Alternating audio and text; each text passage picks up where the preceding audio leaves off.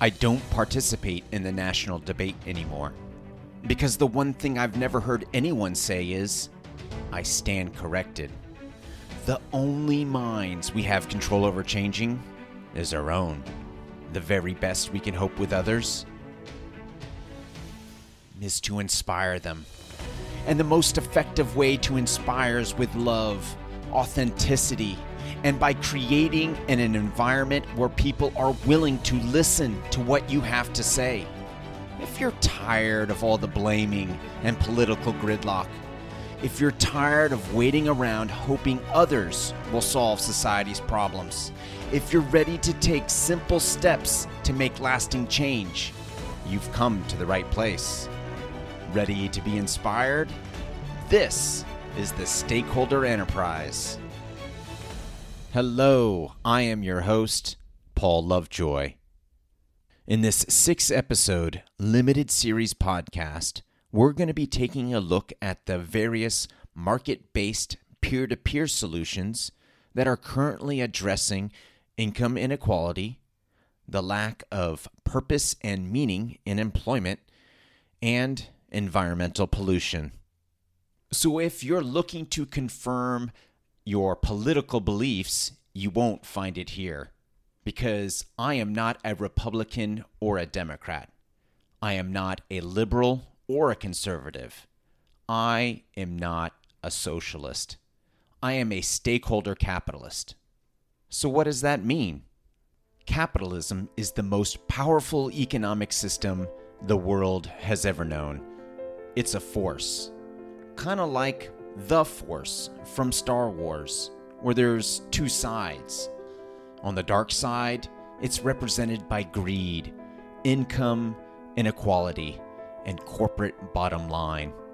And on the light side, we have prosperity and livelihood, innovation, and the stakeholder capitalist bottom line to all stakeholders.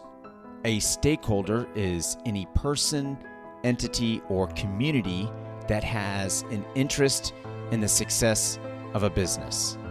So that can be the company's employees, the company's suppliers and vendors, its customers, shareholders and investors, and the community or communities that company serves. A stakeholder capitalists understand that it's in their own self-interest to participate in a free market economy that looks out for the well-being of others and the environment. In addition to that, a stakeholder capitalist doesn't impose their beliefs on others. That's what politicians and political solutions do. So let's talk about politicians for a moment. In 2021, Gallup released its results from the poll on the trustworthiness of various careers. And once again, members of Congress were at the very bottom of the list. When asked to rate the honesty and ethical standards of members of Congress, 63% of respondents gave the rating low or very low. This finding doesn't surprise me. But what I do find surprising is that even though Americans do not trust members of Congress, we continue to fund their campaigns. During the 2020 elections, small donors that gave less than $200, spent $1.8 billion on congressional races nationally. That doesn't include what small donors gave to the presidential campaigns, to the state elections, or their local elections, just congressional campaigns. In 2016, small donors gave 3 times less at $600 million for congressional campaigns. And here's the kicker. Researchers at Northwestern and Princeton universities wanted to find out how much political power these small donors actually have. And this is what they found. When small donors overwhelmingly are in favor of a law, that law has a 30% chance of passing. When small donors are overwhelmingly against a law, that law has a 30% chance of passing. When you compare it to large or corporate donors, when they have a significant majority and want a law passed, well, it will pass over 50% of the time. And when there is a majority between these large and corporate donors and they don't want a law passed, it doesn't pass over 70% of the time. The researchers found that small donors have a statistically non-significant impact on public policy, revealing that your vote counts when it comes to who gets elected, but it appears it doesn't count when determining which laws get passed. So a quick recap. Average Americans find members of Congress dishonest and unethical, yet we gave them $1.8 billion in the last election cycle. And what do we get in return? Well, a statistically non-significant impact on which laws are passed. From an investment advisory perspective, this is the worst investment you could possibly think of. You lose all of your principal and get zero return. So what do we do? How do we make an impact on public policy? Do we vote our representatives out of office? Well, according to the independent nonprofit Open Secrets, there are currently 449 former members of Congress who are either lobbyists or senior advisors for lobbying firms that go on to advocate for large and corporate donors. Do we post on social media with the hashtag #MyVoiceCounts? Or would we be just yelling into the void with no one listening?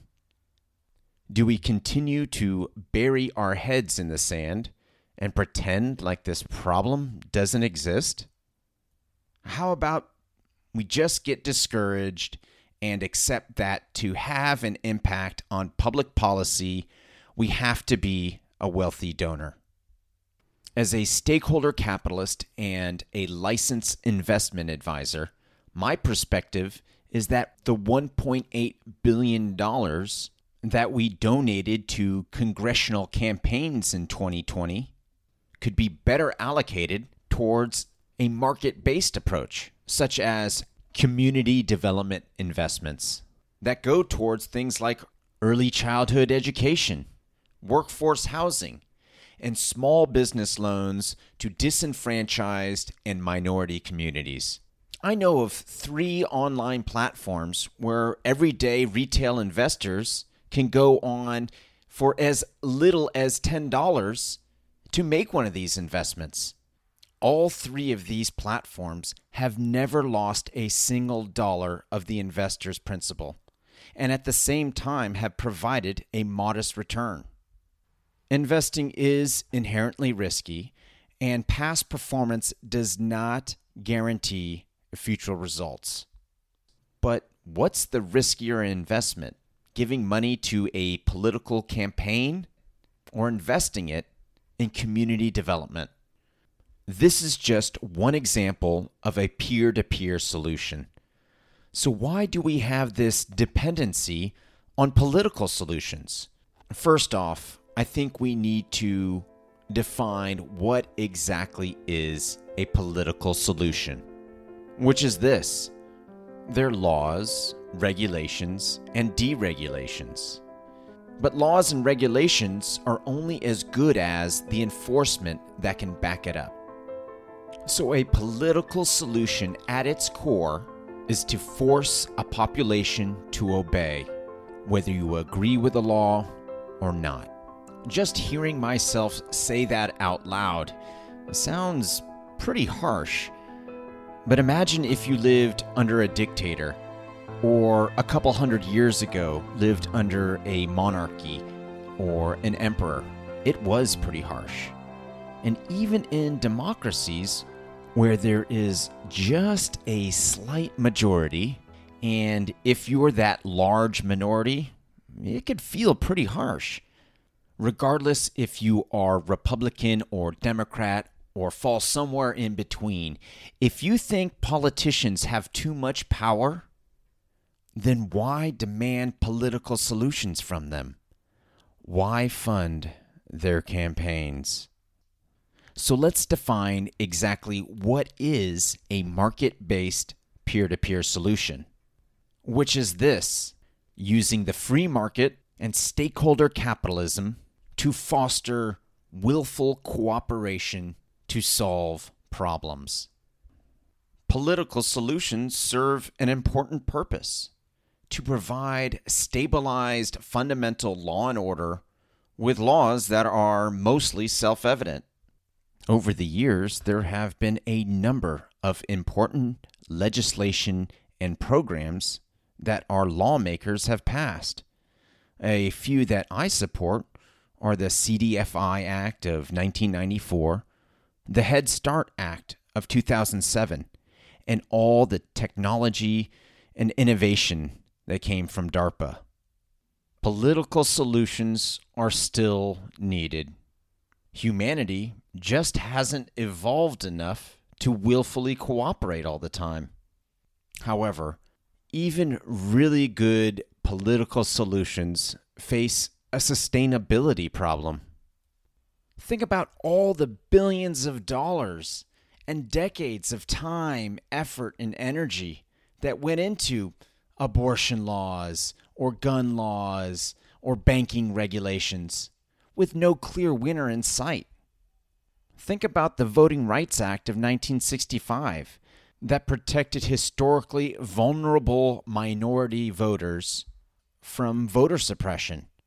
Well, in 2013, the Supreme Court struck down a key component to the law, which was viewed by many as gutting the act.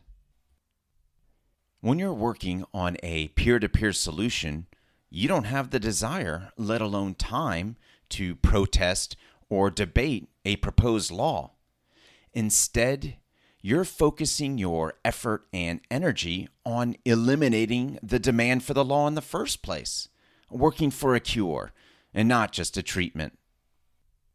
In the 5 remaining episodes, we're going to take a closer look at stakeholder capitalism and the 4 main market-based approaches, which are, number 1, social enterprise, organizations that use business strategies to solve social problems. Number 2, impact investing, investing to generate both financial gain and positive, measurable impact. Number 3, circular economy, a way in which companies can be incredibly profitable and lucrative while being environmentally responsible at the same time. And number 4, community development financial institutions. These are banks, credit unions, loan funds, and venture capital firms that serve disenfranchised and poverty-stricken communities. None of these approaches require government funding. They all survive in the free market environment. In this limited podcast series, not only will we be learning about these different market-based approaches, but also some of the leaders that have pioneered these solutions. Men and women such as a former sailor who held the world record for the fastest solo sailing voyage around the globe, an aeronautical engineer turned Zen Buddhist baker, a group of activist investor Catholic nuns, and a former basketball apparel CEO. We're going to hear their stories and how they were inspired to act, how I was inspired by them, and hopefully you will be too.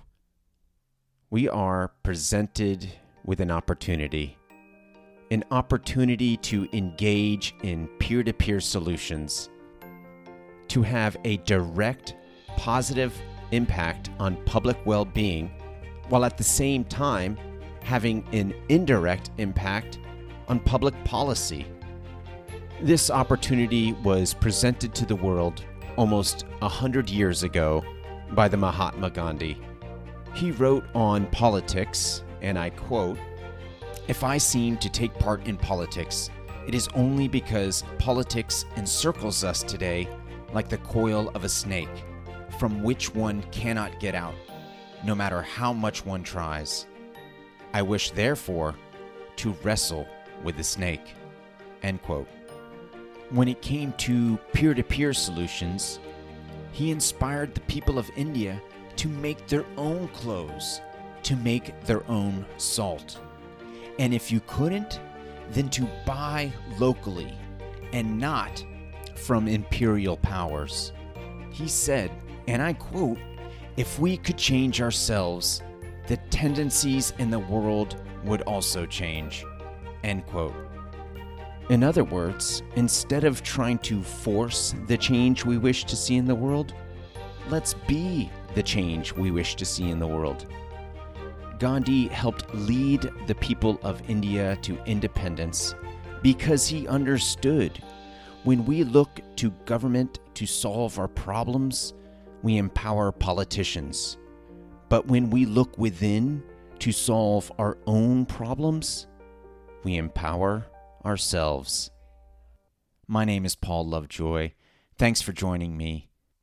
Stakeholder Enterprise is a limited series podcast and an activist investment advisory firm.